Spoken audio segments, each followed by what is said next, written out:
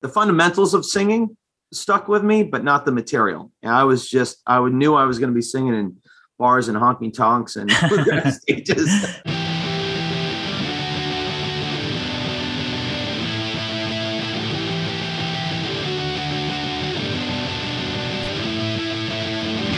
Hello and welcome to Where the Living Room Used to Be, a podcast about Rhode Island's music scene.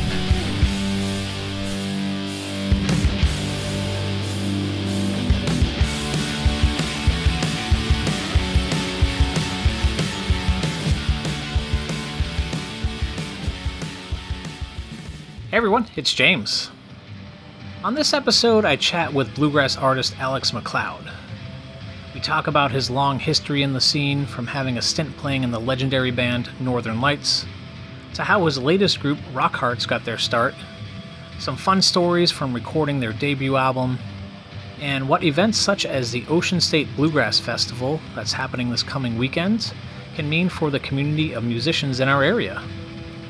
So I hope you enjoy, and as always, please follow Where the Living Room Used to Be on Facebook and Instagram, as I'll be posting a whole bunch of fun stuff from Alex's time in music there over the coming weeks. Thanks.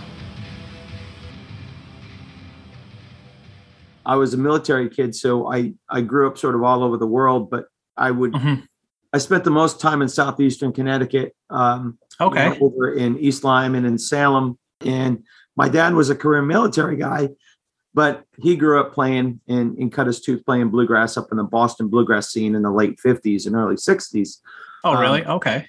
Yeah. And he, and growing up, I always heard stories about him playing with these guys, Sam Tidwell and Bob Tidwell, and the likes of Davy Dillon and Dr. Richie Brown and Don Stover, the Lilly Brothers, Joe Val, like all these folks that really established New England bluegrass out of Boston. And, so I sort of grew up hearing about all these names, only to never have met Bill Thibodeau, a mandolin player, up until about 4 years ago. And as it turns out, his father was none other than Sam Tidwell, this guy that I grew up hearing all about. And it was just a really natural opportunity, I think, for Billy and I to get together. And he is absolute bluegrass pedigree for sure. And I think, so I moved to Rhode Island about 20 years ago, to be a teacher in Providence. And I quickly learned that there was a real healthy bluegrass scene in Rhode Island. I started playing in the late 80s up in New Hampshire. I played through the early 90s in Massachusetts with a band there. And that's where I got to really know the Rhode Island bluegrass people. Just from like trading shows. Yeah, we'd go to, the Foster Meeting House. And that's where I met your father-in-law and Don Lurgio and guys, just great, fun people to pick with. And it was a really vibrant scene. There was an old timer by the name of Bill Hall, who is certainly, one of the pioneers of Rhode Island bluegrass, and larger, New England bluegrass. Well, his daughter Deb happens to be with Billy Thibodeau. They've been together 10 years now, and they grew up as contemporaries in the bluegrass scene, as kids to bluegrass musicians. So we all remember growing up, falling asleep to mom and dad playing music downstairs with all their friends. But was bluegrass your first toe in the water of playing music? Is that what was your early musical history? I grew up listening to bluegrass, and my dad was really into, Flatt and Scruggs. He listened to the old stuff, Flatt and Scruggs, Bill Monroe, Jimmy Martin, Jim and Jesse McReynolds. And, as a youngster, you sort of dismiss that music as your parents' music, and so for me personally at 12, 14, I was listening to more the kind of the 70s, 60s, 70s folks. So Crosby, Stills and Nash, Dan Fogelberg, Jonathan Edwards, that kind of acoustic music. And it wasn't until I was probably in my late teens, early 20s, I really started appreciating the good old country, George Jones, Lefty Frizzell, Merle Haggard, Yeah, yeah. And then learning about, guys like Keith Whitley, and then learning about that crossover, Keith Whitley having, played a long time with J.D. Crowe in the New South, which is one of the most established second generation bluegrass musicians that there is. And there's really these cool crosswalks of the good old country and some in bluegrass. Gill, right? Vince Gill, another one, huge country music guy, but was introduced to bluegrass as a late teen, early 20 guy, having been from Kentucky. So I did that, and then I tried on some other, music, gangster rap, just because I love the beat and the rhythm, okay, percussion of it. I find it so attractive. So I enjoy that. But bluegrass is really where I find the most enjoyment. And my parents are long past, but playing music kind of keeps me connected to them in a way. And so that's a really cool thing. So, well, when did you start playing guitar, and how did you start playing guitar? I got so my dad was a guitar player, and so I always enjoyed it. And he had this beautiful old 1972 Martin D28, and he said, don't play this when I'm not home. Well, of course, I got home before him every day. Yeah, it's like the big red button. Like, don't hit this red button. You're like, yeah. So, and he bought it brand new in 72, and I was born in 70. My sister was born in 68. So, me and my sister and that guitar were like siblings. But because my dad was often deployed, I think that guitar spent more time with my dad than my sister or I ever did. But in any case, so I had a fascination for it. So my parents bought me my first guitar when I was 16, from Caruso Music down in New London, Connecticut. And, and that was my guitar, until I was in my early 20s, and I got into my first Martin, D10, sort of a beginner Martin model, but I still have it. And I just kind of worked my way up. So I'm currently playing an original pre-war 1941 D18 that I was able to, and blessed enough to be able to get. So been playing guitar, tried upright bass, about 6 years ago or so. I started learning upright bass, and that really, I had never learned how to play an instrument like officially, okay, like you're self-taught with guitar, I was always a singer. Like, I'd be 8 years old running around singing Ricky Skaggs in my house. And my mom said, someday you're going to be a singer. And, I started singing chorus in school and started taking voice lessons, classically trained. But that really, the fundamentals of singing stuck with me, but not the material. And I knew I was going to be singing in bars and honky tonks and stages. Yeah. But yeah, so that was my introduction. And, when I started grad school, a local bluegrass band up in Keene, New Hampshire was looking for a singer. And I thought, what a great opportunity. And after my very first show, the bass player, who's a dear friend of mine, looked at me and says, well, you're in it now, buddy. Yeah. No, like looking back, it's been, the bluegrass bug got you. Oh, yeah. Sal always talks about that, but yeah, like it seems like once you kind of get pulled into bluegrass, it just becomes ingrained in your life, and it's just it's a culture that you become, or can become a part of if you want to. Like there's just so much that goes on from the jamming scene. If you want to go picking, if you want to play in bands, or just travel around, and there's when COVID isn't happening, as there's just festivals happening basically every weekend if you want to go and check some amazing musicianship. Sure are. Yeah. And the venues now are starting to come back too.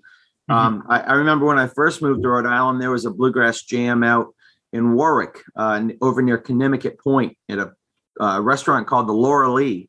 And I think it's changed names a few times, but I knew I could always go there. I could always go to the Wood River Inn, and I could always go to the Foster Meeting House and find some jams. Rich Gilbo had kind of headed up the whole Rhode Island bluegrass scene for many years. And then Sal and Rhode Island Bluegrass Alliance kind of, picked up the torch and have been running with it. And so I really, so there are some scenes. there's some events, that Reba has their annual picnic, which, by the way, is coming up September 18th.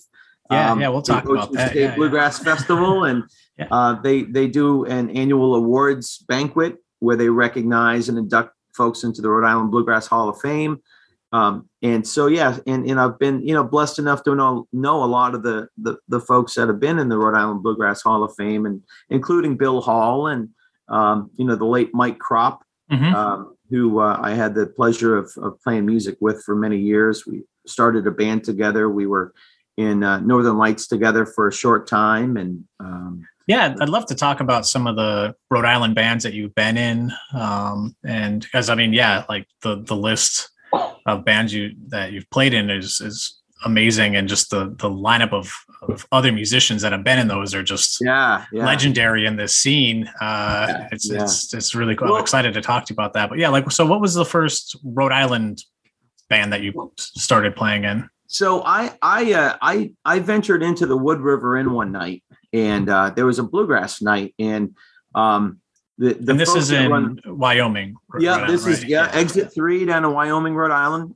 Boucher's Wood River Inn, and they've been hosting a Sunday night bluegrass show there for a long time. And I swung in and got to know some guys just from picking. My buddy Greg Vadigian from Wakefield, he's a great fiddler and great guitar player. An old friend of mine from Connecticut, who was kind of making us, playing bass with a lot of different bands. Tom Bowman was here. My former bass player from Back Eddie Bluegrass, which is a New Bedford-based band, lived close by. So the Wood River Inn had a fifth Sunday, and the owner said, "Geez, I forgot to book a band. What am I going to do?" So he reached out to us, and my buddy Greg and I said, "Well, let's see what we can figure out." So we called up Mike Kropp. He said, "Sure, I'll jump in." We called up Josh to come over and play bass. At the time, there was a mandolin player up in Providence who was going to RISD to become a luthier. His name was Ben Pierce. And Greg and myself, and we formed a band called the Fifth Sunday Band. Of all things. There you go. He played, and it was really great reception. And we thought, okay, there's only 5 Sundays, like 4 times a year. So let's do it. So we formed the Fifth Sunday Band that we later renamed Southern Road. And that's RHODE. And that band's been going for, 12 years, something like that. Yeah. And okay. It was through Southern Road. I was over playing music over at Mike Kropp's house. And, we had a great session. He had some friends over, like Jeff Horton. He's just a monster vocalist and bass player. He was in the Neon Valley Boys back in the day in Boston, and later with Northern Lights. And Jeff and I have been buddies for a long time. And so Jeff was over at the house, and Mike Kropp was at the house, a lot of former Northern Lights guys. And we had a great time picking. And a few days later, I got a phone call from Bill Henry, who at the time was the front man for Northern Lights. And he called and said, "Hey, we're looking for a front guy to sing and play rhythm guitar. Are you interested in joining Northern Lights?" Yeah. I mean, I grew up seeing Northern Lights at, these little festivals all around New England. So it was a thrill. It was an honor. And so I played with Northern Lights for about a year and a half. And ultimately, that band had been around for, I think it was it first started in the late 70s. Reincarnated in the early 80s. And for the up until the last 25 years, Bill Henry was really kind of the guy keeping it together and, finding all the different members and stuff like that. So in any case, so I played with Northern Lights for about a year and a half, and they disbanded. And at the same time, I said, well, all right, let's, Joe Dietz, our banjo player. That was in Northern Lights at the time with you? No. So Joe was in a group called Back Eddie with me. That okay, right, yeah. Bedford bass group, and he was having a birthday party. So he reached out to his wife and he said, for my birthday, I just want to have a few friends over and do some picking. So I was lucky enough to be one of those friends that got invited over. It was Joe Dietz. There was a local fiddle player who at the time was he was a Brown graduate, and they was working Danny Musher. And so Danny came up. My friend, a mandolin player, his name was Monty McClanahan, who was the mandolin player for Southern Road. He came in, and the bass player was a guy by the name of Pete Kelly, who's over in Hartford, but he had toured, with Dale Bradley, Michael Cleveland, Flamekeeper as their banjo player. So he's like a world-class banjo player, guitar player, bass player. So we probably picked for about 7 or 8 hours that day. Until your fingers fall off, right? Oh yeah. And it was great food and great wine and great company. And just, it was really something else. And we said, this feels really good. Maybe we should form a band.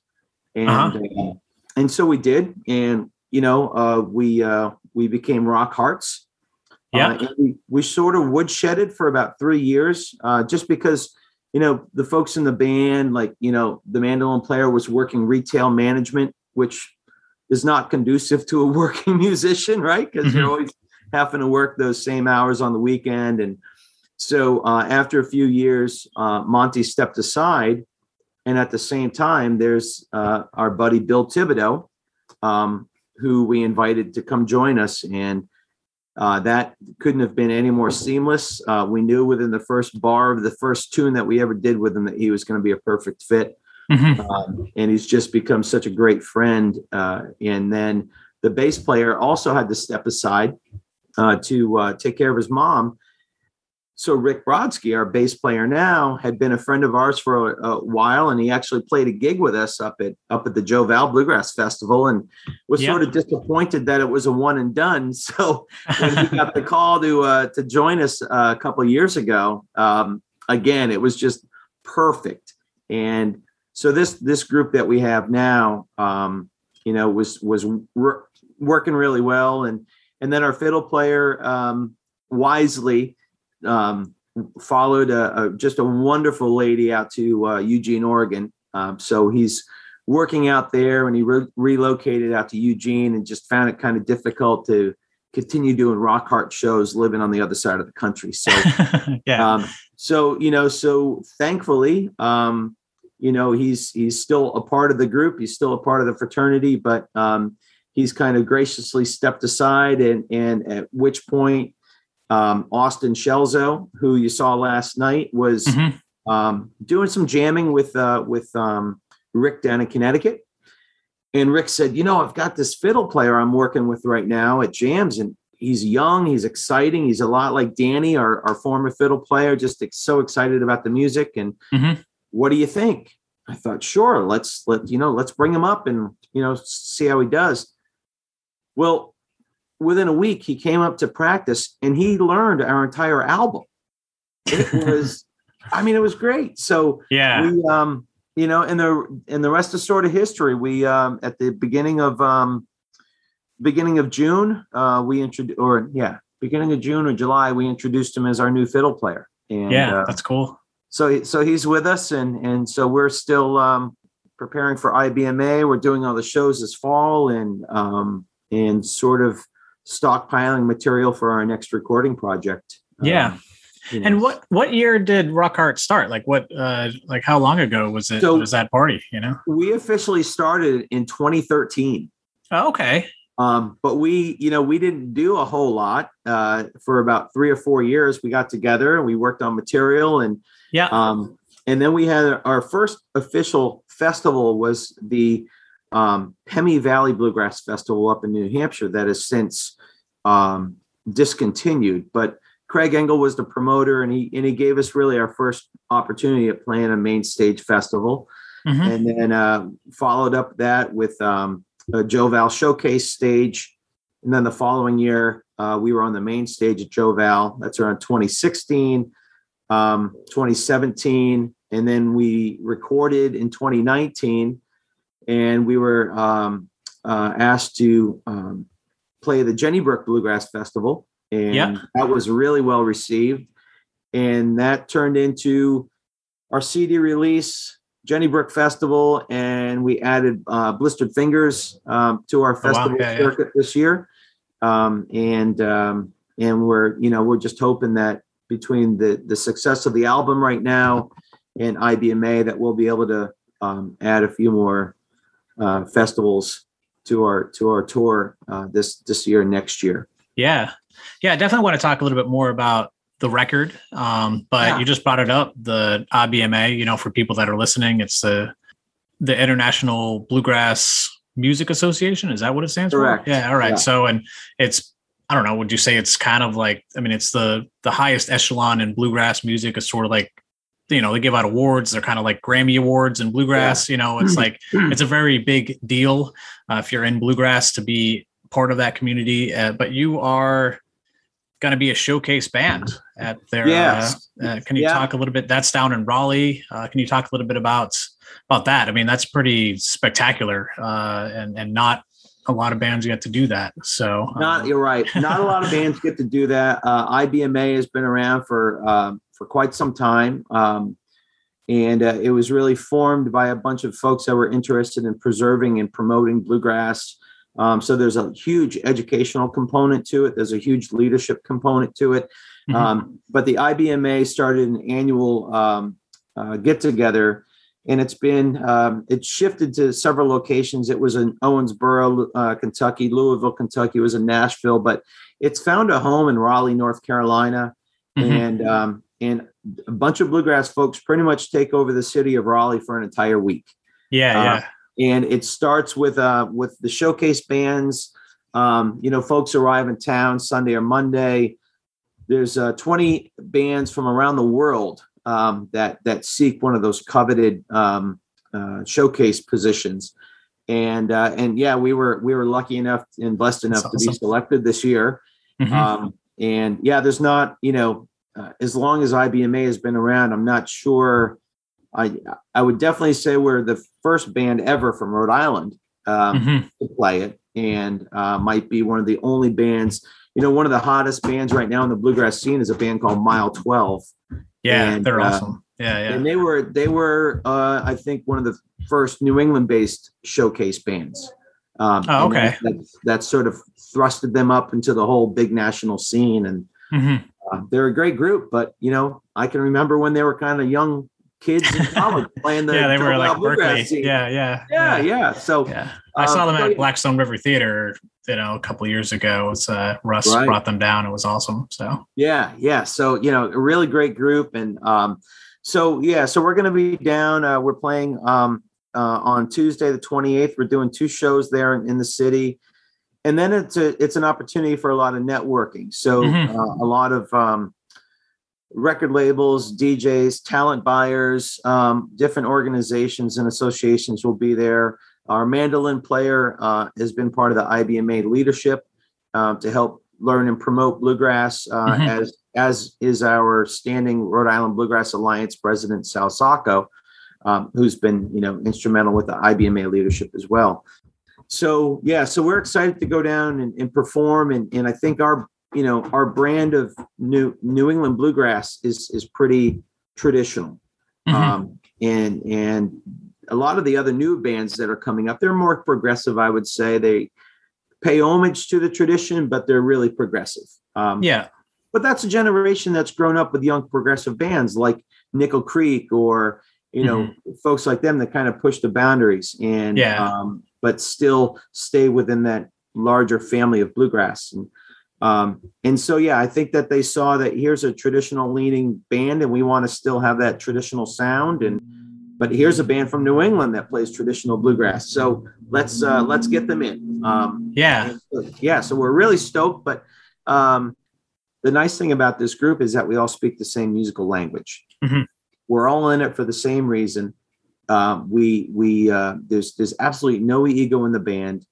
We all love each other as brothers and as family, and we all want the best for each other.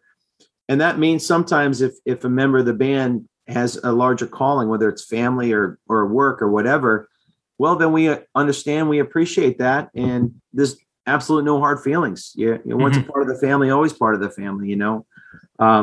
So it's exciting. We're already planning for our second project, and who knows? It could be another independent project, or maybe we talk with a label when we're in Raleigh. We just don't know, but it's all really exciting. Yeah. And we're excited to, get down and record again. We knew we wanted to record, and originally, when the project came out, the title. Can you talk a little bit more about Starry Southern Nights? Yeah. Where was that done? It was in Nashville, right? It was in Goodlettsville, Tennessee. Okay. At the Dark Shadow Studio with the IBMA Sound Engineer of the Year, Steve Mogen. Wow, and, nice. And he tours. He's a guitar player. He tours with the Sam Bush Band. So he's busy doing that. But he's a Massachusetts guy. He went to UMass Amherst. Grew up listening to that kind of Northwestern Massachusetts bluegrass scene. Which is really cool. And then he relocated to Tennessee. So what happened was Joey, the banjo player, became friends with Ned Luberecki. Ned is a Sirius XM DJ for the Bluegrass Junction, and he is also the banjo player for the Becky Bueller Band. Which are, clearly no strangers to the bluegrass community. They're absolutely killing it. Yeah. And so Ned and Joey became friends because they're banjo players and they're absolute banjo nerds. Like they just, banjo players. I mean, you get two of them together, they're talking about tone rings and metals used and flanges and all kinds of stuff. I don't do that with banjos, but drums definitely. I'll nerd out for a while about the size of a cymbal bell or something, So, yeah. It's fascinating. I sit there as a third party and I just listen and enjoy it. But so Ned and Joe became friends, and they became friends also through going to this event called the Banjo-thon down in Knoxville. Which is a meeting and greeting of a bunch of owners of original Gibson pre-war banjos. Wow. And it started off in a small little setting at a guy's house, moved to a church, moved to a VFW. Now it's in a large banquet hall, like the size of the Crown Plaza in Warwick. And it is wall to wall collectible banjos, 4 rows deep. There's billions of dollars probably in antiquities of instruments. And they've since expanded to mandolins. So you have Gibson Lloyd Lorb mandolins, $130,000, $200,000 mandolins that are there. Wow. Then pre-war guitars, pre-war Martins. So Ned broadcasts the Bluegrass Jamboree from the Banjo-thon. He and Joey became friends. Joey reached out to Ned and said, "Ned, would you produce our album?" And Ned agreed to do it, thankfully. And he said, "But I think you should use this guy. His name is Steve Mogen down in Nashville to record your album." Mm-hmm. Well, Joey didn't know Steve Mogen from a hole in the wall, but he came back excited that Ned would record us. So he says, "Hey guys, Ned agreed to produce our album, but we got to use this guy, Steve Mogen." Yeah. So in Tennessee, we got to go to Tennessee. I mean, not like you have to twist someone's arm to go to go record there, but it's still right. So this is where all the kind of Rhode Island. You know how we talk about like Kevin Bacon has nothing on Rhode Island because we're about 2 degrees of separation. Oh yeah. So Ned says we got to use this guy, Steve Mogen. Well, I did some songwriting with a dear friend of mine from New Hampshire, Rick Lang, who's a Grammy-nominated songwriter. And we wrote a song together, and this guy in Nashville demoed it for us. His name was Steve Mogen. so Rick, unbeknownst to me, is good friends with Steve Mogen. So I call up Rick and I say, "Hey, Ned agreed to produce our album, but we have to use Mojo." And Rick Lang says, "I'm actually in Steve Mogen's studio right now. I'm sitting right next to him." And I'm thinking, my goodness. And then Bill Thibodeau says, "I know Steve Mogen as well, because when I was a mandolin player in the early 80s for the Bluegrass Supply Company," he said, "I walked off stage and there was a mom and dad and their son. And the mom and dad says, 'Billy, this is our son, Steven. He's 10 years old. He's a mandolin player.'" And the way the story goes is that Billy, just fresh off stage, he took his mandolin off his neck, handed it to the kid and says, "Here, play me something." And young little 10-year-old Steve ripped out some tune on mandolin. And Steven remembered that moment, that experience. Like, who hands a kid a mandolin, right? But Steve remembered that. So fast forward 45 years, and there we are recording in Steve Mogen's studio in Goodlettsville. And the very first day, James, that we walked into the studio, there was a Welcome Rockhart sign on the door. That's cool. We walk in, and the LP, the vinyl album of Bluegrass Supply Company that Steve bought when he was 10, is playing on his record player. Wow. And that's a welcome. That is like Billy. Billy broke down in tears. It was so sentimental for him to do that. And it was really just a magical experience recording that. However, what happened was we went down, we had practiced about a dozen songs, but we identified 4 that we wanted to record. All right. So fine. On the way down, we did a couple shows down in Delaware. We did a show for the Brandywine Friends of Old Timey Music, and we did a show in New Haven. And we ended up in Nashville, and Bill got sick and lost his voice. Oh, wow. So we've got 5 days booked in the studio, and our high tenor singer can't sing. So what do you do? So we said, you know what? Let's just grab 4 more songs. Let's record 8 songs and lay down all the tracks. So we laid down 8 tracks, rhythms, leads, lead vocals, baritone vocals, bass vocals. And that was in the fall of 2019. And then we back in back 2 months later, Joey and Billy went down to Banjothon in Knoxville, took a little hiatus, drove over to Nashville for 2 days and wrapped up the album. So Bill was able to lay down his harmonies, high harmonies, and go in there and really cut loose on some of his mandolin breaks. He felt kind of constrained the first time. He wasn't feeling good. When he was in the studio. And so he went down, man, and he ripped it up.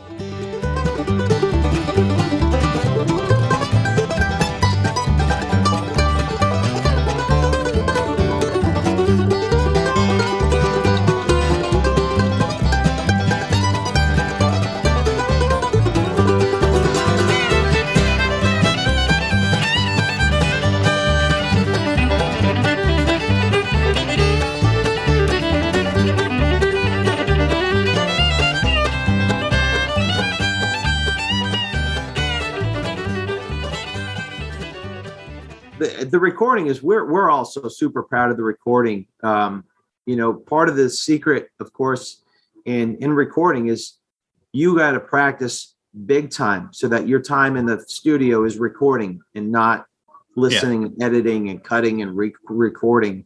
And so we got a lot of bang for our buck for 5 days in the studio, and couldn't be happier. We decided that we would.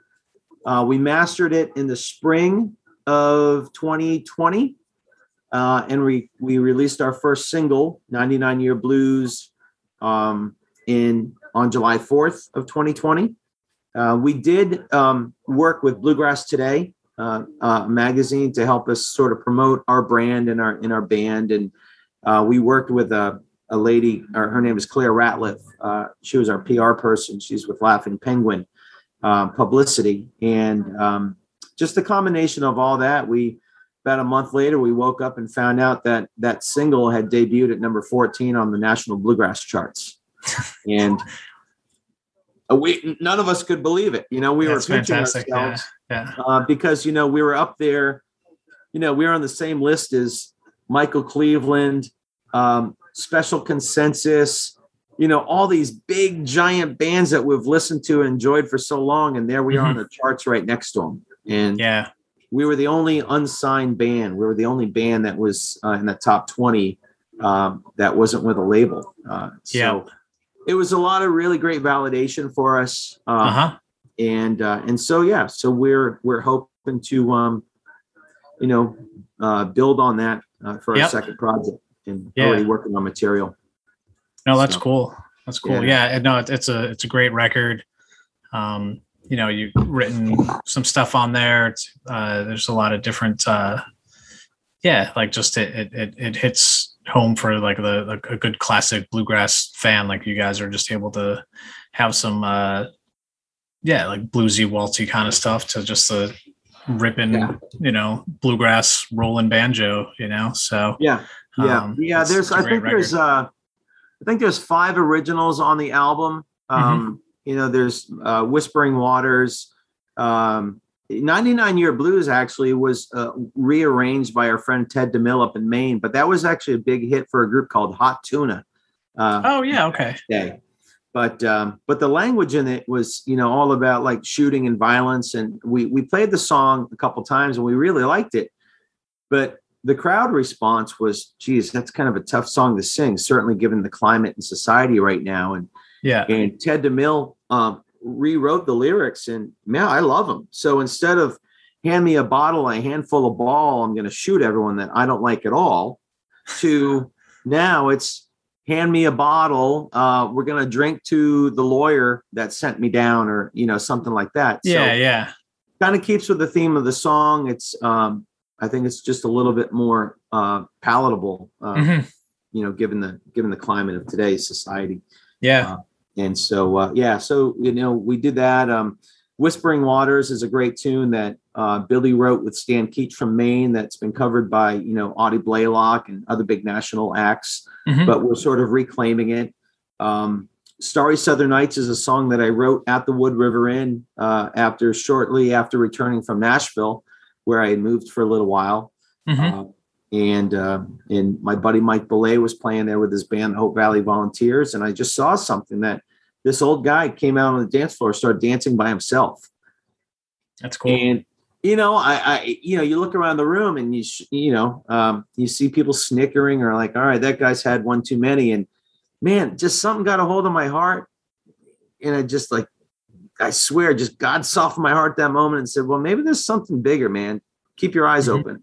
And I just had this idea that maybe that was his way of staying connected, perhaps to his wife that had passed away or something. And that's where I got the idea for that song. And, when we played that song, when we played in Delaware at the Brandywine Friends of Old Time Music, we played to a room of about 60, 70 people. The whole front row were a bunch of older gentlemen. And we sang that song. And the first 2 rows, all these guys were crying. And we thought, oh my goodness, this song really touches people. And so when we decided we were going to do a video, we just knew that it needed a certain cinematic quality to it. And so, the 2 videos, Don't Let Smoky Mountain Smoke Get in Your Eyes, which is on the album. That is the quintessential bluegrass tune that we all recall. We fell in love with bluegrass listening to. It was an Osborne Brothers cover. And so we wanted to pay homage to them, and to the fathers of bluegrass music. So we did that. And Joe's daughter, Tori, is a self-taught video maker. And she recorded that video that now has close to 190,000 views. So cool. Yeah, I mean, who would have thought, right? And then that was followed up with the Starry Southern Nights video, where she pulled in a couple of her friends, and it's just a really beautiful, beautiful video. I couldn't be happier the way it turned out, because it really brought this image I had in my head to a song, to a video, and it just has come full circle. And it's just really, so if folks are listening, grab a hanky and go watch that video. It's something else. But yeah, I mean, you're talking about your live show. I mean, I can attest to it as anyone that has seen you. You're a phenomenal band. You have a couple other shows coming up, at Nick and E's Bluegrass Throwdown in October, Providence Art Club, October 23rd as well. But your next gig is Ocean State Bluegrass Festival and Picnic. That's PICK-NIC.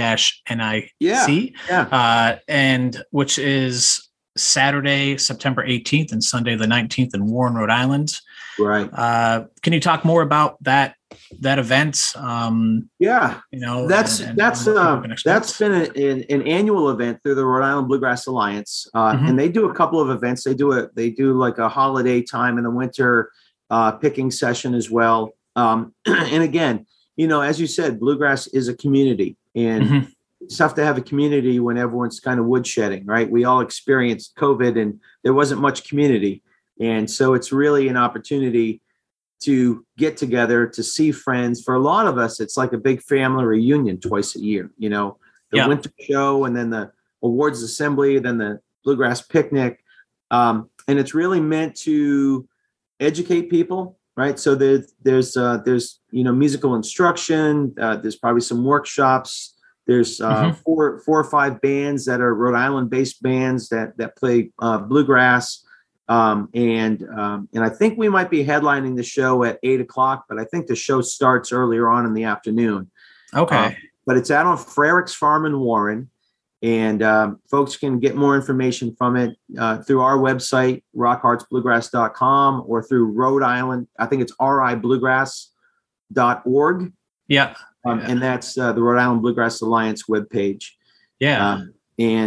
So if the weather's great, man, it's going to be a super big time. And that's what, I think last night you were listening to my conversation, after the show, there's six young people came up and they said, I just started playing guitar 6 months ago. How do I get involved? And that guy's friend Lex said, I used to sing a lot, but I don't really sing anymore. But how do I get involved? Yeah. And my advice I would give is, bluegrass today is not just this old mountain music that your grandparents might have listened to. It's fresh, it's all acoustic, except for the occasional electric bass. But it's an opportunity to come out and learn an instrument. So if you're just starting guitar, you've always wanted to play mandolin, the upright bass is really kind of cool looking. Come out to the festival, bring your instrument, look for opportunities, go introduce yourself. People aren't going to think you're weird. They get excited about new musicians that want to learn, and especially learn bluegrass. So that's the best advice I could give to someone. So if you're new to bluegrass, if you're thinking about bluegrass, if you like old country, come on out to that festival on the 18th at Frericks Farm. Guaranteed to have a good time. You're going to learn a lot, and hopefully, it sets a fire in you to want to learn as much as you can about the music. Yeah. Yeah. I mean, I love that event just because it is like very intentional. I mean, there's a lot of, I've been fortunate to go to a lot of different bluegrass festivals, and there's always jamming that's happening. Yeah. But this one it's built into it. So Saturday, gates are at 3:00 in the afternoon. There's 3 bands. So yes, Rock Hearts headlining. Redwood Inn is also playing. Four Bridges, which is a fantastic band, is also playing. There's food trucks, super affordable. There's camping. It's just going to be a great time. But so that's Saturday, and then Sunday, it's intentionally that it's picking. It's where you can get together with people, you can jam, you can learn bluegrass. There's be some raffles, there'll be some workshops. So it is just that whole educational component is on Sunday, and that starts a little bit earlier on 1:00. That's free. Just there's a small parking fee of $5 per car to get there, but it's a free event on Sunday. I mean, I recommend going to check out Rock Hearts and everyone else. I just love what Reba is doing with that, and just how it's really just kind of built into this weekend to create that next generation and see everyone that's heard this, you're one of the top bluegrass bands in New England, see them play on a farm and then learn about that stuff. And I mean, personally, I love the bluegrass scene, and Sal and I have talked about this, but I've gone to Gray Fox and I've stood next to Bella Fleck and I've talked to him. Like he's like the most approachable person, and like, even though he's one of the most gifted musicians ever to walk the planet, he's just a guy. And, I've also had very different experiences from larger musicians in like the rock scene, where I've honestly been told to not look a person in the eye, which is just beyond me. But bluegrass is not that, it's just like, come with us, come play. You want to come pick?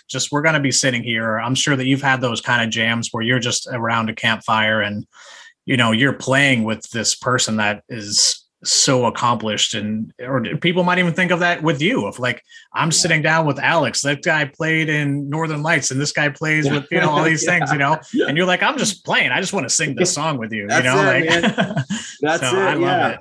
I mean, I only picked up guitar because I was a vocalist, and nothing stranger than just seeing a dude singing without any instrument. Man, it's kind of weird. So I just picked up a guitar.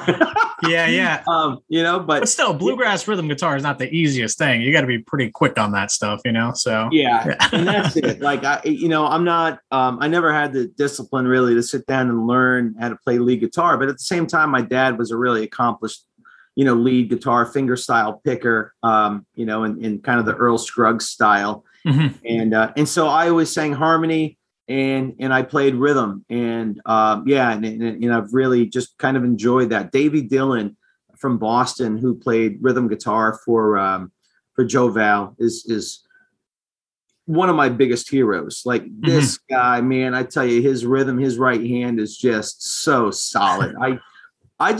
I enjoy just watching him play guitar and and trying to just pick up one little nugget. He's just amazing. And so, and bluegrass it's a roots music. And I think a lot of people in bluegrass know where they come from. They're humble people.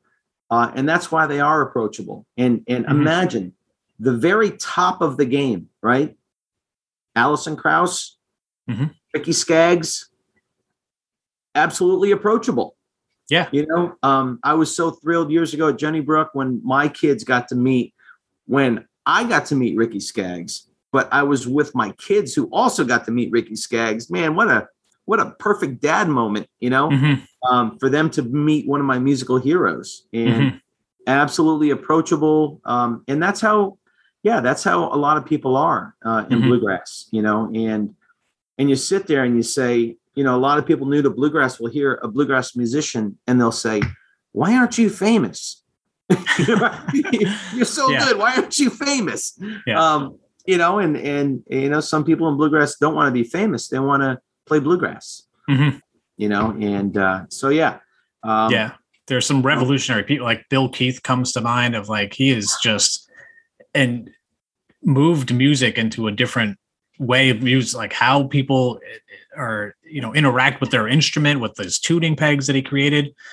My wife plays banjo and I ordered strings from him and Bill sent back like a hand signed note, like a handwritten note to me. Yeah. It was like the craziest thing because he's just a legend. And I got to see him at Gray Fox as well, but it was just like, I don't know, just this person that has just moved music, has influenced so many people, has just shifted things. And he's just like, thanks for buying some strings. Hope to see you at a show or whatever, this is so cool, And when you get to a festival, I remember seeing Bill Keith on the third floor of the Framingham Sheraton at a Joe Val.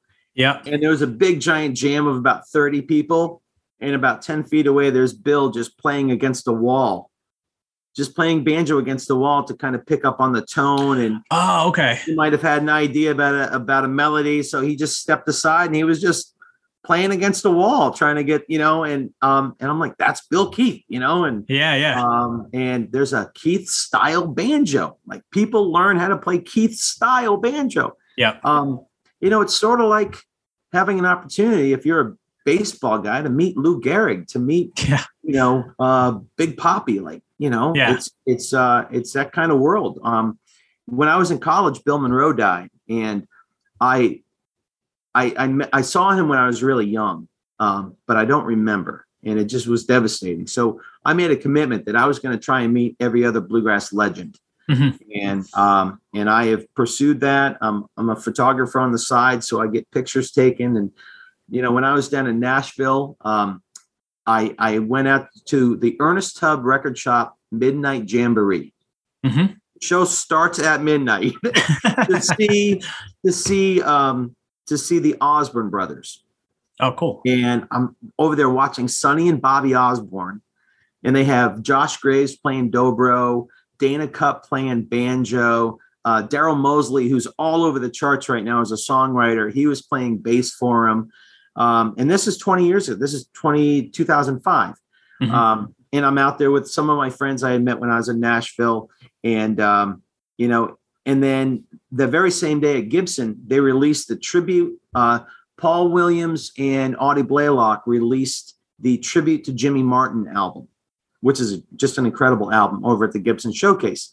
So everyone at the Gibson Showcase, I'm sure, was partying all day and drinking and having fun and doing whatever.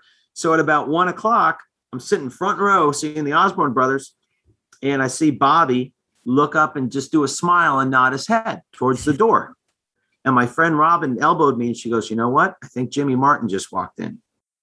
Wow. Sure enough, I had just, on my way down to Nashville, I read a book called On the Road with the King. And it was a small little table book about a reporter that hung out with Jimmy Martin for a while. And I grew up, a Jimmy Martin fan, and I got to meet Jimmy Martin that night. And it was just got my picture taken with him. He was decked out in all the rhinestones and blinged out suits. And he was every bit of what I had always heard he was. And it was just a really cool thing. And so it's exciting, when people get to meet, whether it's Tony Rice or it's J.D. Crowe or, a guy like Chris Thile for the younger generation, or in your case, Bela Fleck, right? Del McCoury. I mean, man, sadly, the pioneers of bluegrass, they're kind of getting older, and we're losing a lot of them. And, a lot of ways, it's sort of like the library in Alexandria. Once they're gone, they're gone. And so it's really important for people to tap into that information and those experiences, so all the more reason, get out to the festivals, pick up an instrument. It's just a big call for people to get involved, and I just have one more question for this segment, unless, is there anything that I forgot to bring up that you'd like to talk about? Oh, let's see. I think when it comes to bands who are trying to get going, we certainly could use some support in that respect. And so one of the things what promoters look at is they'll look at, diagnostics on Facebook. So, we've gone from about 200 followers to about 1,100 followers. But if folks are listening, they want to check us out, go to Facebook /Rock Hearts Bluegrass, become a follower, and that would help us. And then really help, kind of New England bluegrass and Rhode Island bluegrass. I'd invite that or come check out our website, come out to our shows, invite some friends, anything we can do to sort of promote that local music. We do have some really excellent Rhode Island based bluegrass bands. So go out to those venues like the Wood River, like Nick and Ease, like the festivals. And just kind of support that music and hopefully it'll be alive and well for our next generations to enjoy. Yeah. I'll just add, buy your record as well. Buy the Rock Hearts record. It's really good. Thank you. I'll throw that out there as well. You can actually support a band by, giving them a few bucks, and that's a beautiful record. And it's cool. And if we could, just to push the merch, we do at festivals, our CDs are $15, our t-shirts are $15. But if you buy both, it's $25. And you can get my email on our website. Just shoot me a line and we'll set it up through PayPal or Stripe, and we'll get the merch out to you, or see us at a festival. We'll have it with us there. And it's always exciting to go somewhere and say, "Oh, that's a Rock Hearts t-shirt. I'm in that." Yeah. I like those guys.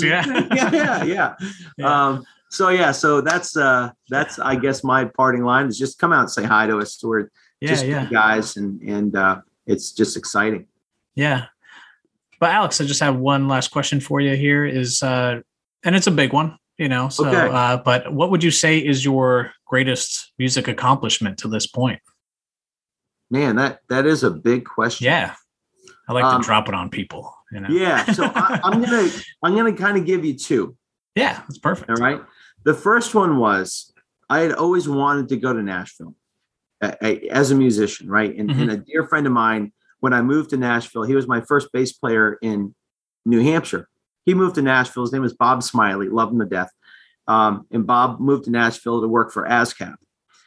And he was the kid. He was the guy that looked at me at my very first gig at Panucci's Ale House in Keene, New Hampshire. After I did my very first song, he looked at me, and I did a song called "That's How I Can Always Count on You." And he looked at me. He goes, "Well, you're in it now, buddy." Right? And I remember that. So when I went down years later, he was living in Nashville, and I hung out with him, and we did some songwriting. And he said, "Alex, let me ask you a question. You're coming to Nashville, and up in New England, there aren't many bluegrass bands. First of all, this is 2005, and there aren't a lot of really strong male vocalists up there. And so you're sort of up there, kind of a big fish in a small pond. So why would you want to come to Nashville where there's 25,000 of you and there's 24,999 that are better than you, right? So you're an awfully small fish in a big giant pond." And, so I spent my 3 months down there just networking, meeting people and just enjoying myself. And then I came home, and thankfully I got married to my wife, and it's just been awesome ever since. But the pinnacle for that experience was I got to be friends with a guy, Sam Jackson, who is the MC at the famed Station Inn, right? The Parthenon of bluegrass. And I think my highest accomplishment to that point was when Sam asked me to play with the Sam Jackson gang at the Station Inn. Wow, cool. Kind of like, being asked, "Hey, can you cover third base tonight for the Red Sox?" Come down out of the stands and cover third base. It was sort of like that. And I jumped up on stage, and man, it was like being able to play ball at Fenway. There's no other way I could explain it. And I just felt like that was it. And I could happily go home and get married and get back into my professional life as an educator and no regrets. So that was the first part. And then here we are, 17 years later, and I'm with Rock Hearts, and, the band is being asked to play at the IBMX. Yeah. And so I would have to say that is, that's probably right up there with, debuting at number 14, on the bluegrass charts for our very first single. That was pretty big too. I would say probably those three, That's really cool. And then if after that, it would probably be passing on the legacy of love for music to my kids. If that ever happens, then that would be at that point in my life the largest accomplishment. Yeah. Well, Alex, you have an amazing career. I mean, from just the bands that you've played in and people that you've played with and what you just shared, it's really amazing to get to share your story with everyone. And I highly recommend checking out Rock Hearts. Check out some of your other stuff. I mean, Northern Lights is a legendary pioneering band from this area. It's just amazing that you got to play with them. And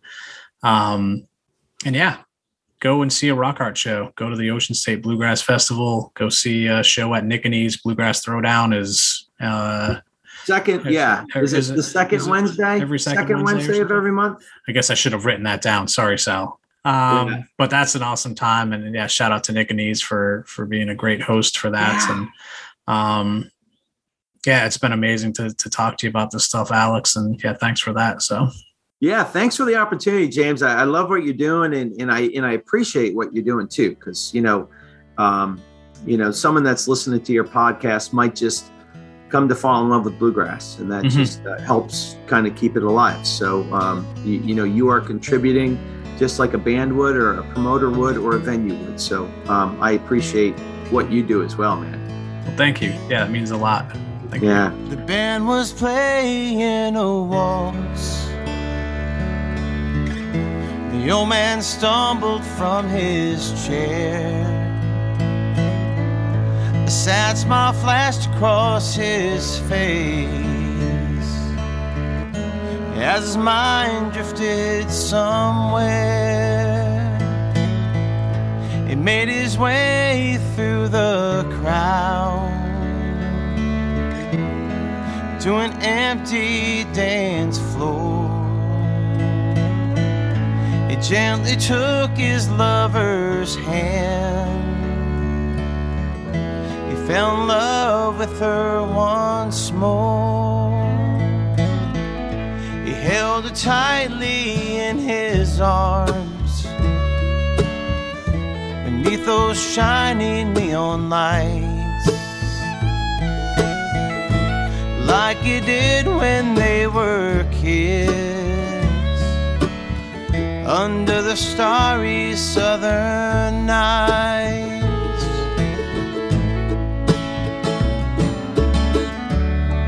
He whispered, "Dear, I love you, and I will till I die." And now he's waltzing with her memories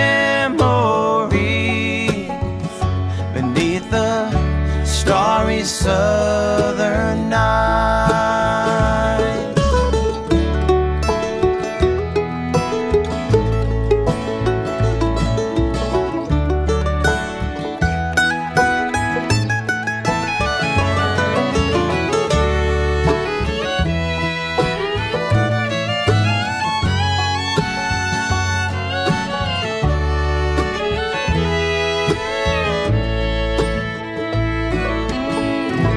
Fiddle hung on one last note,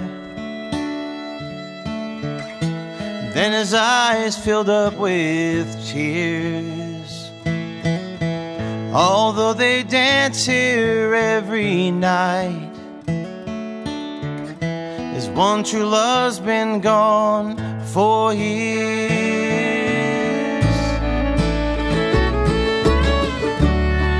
He whispered, "Dear, I love you,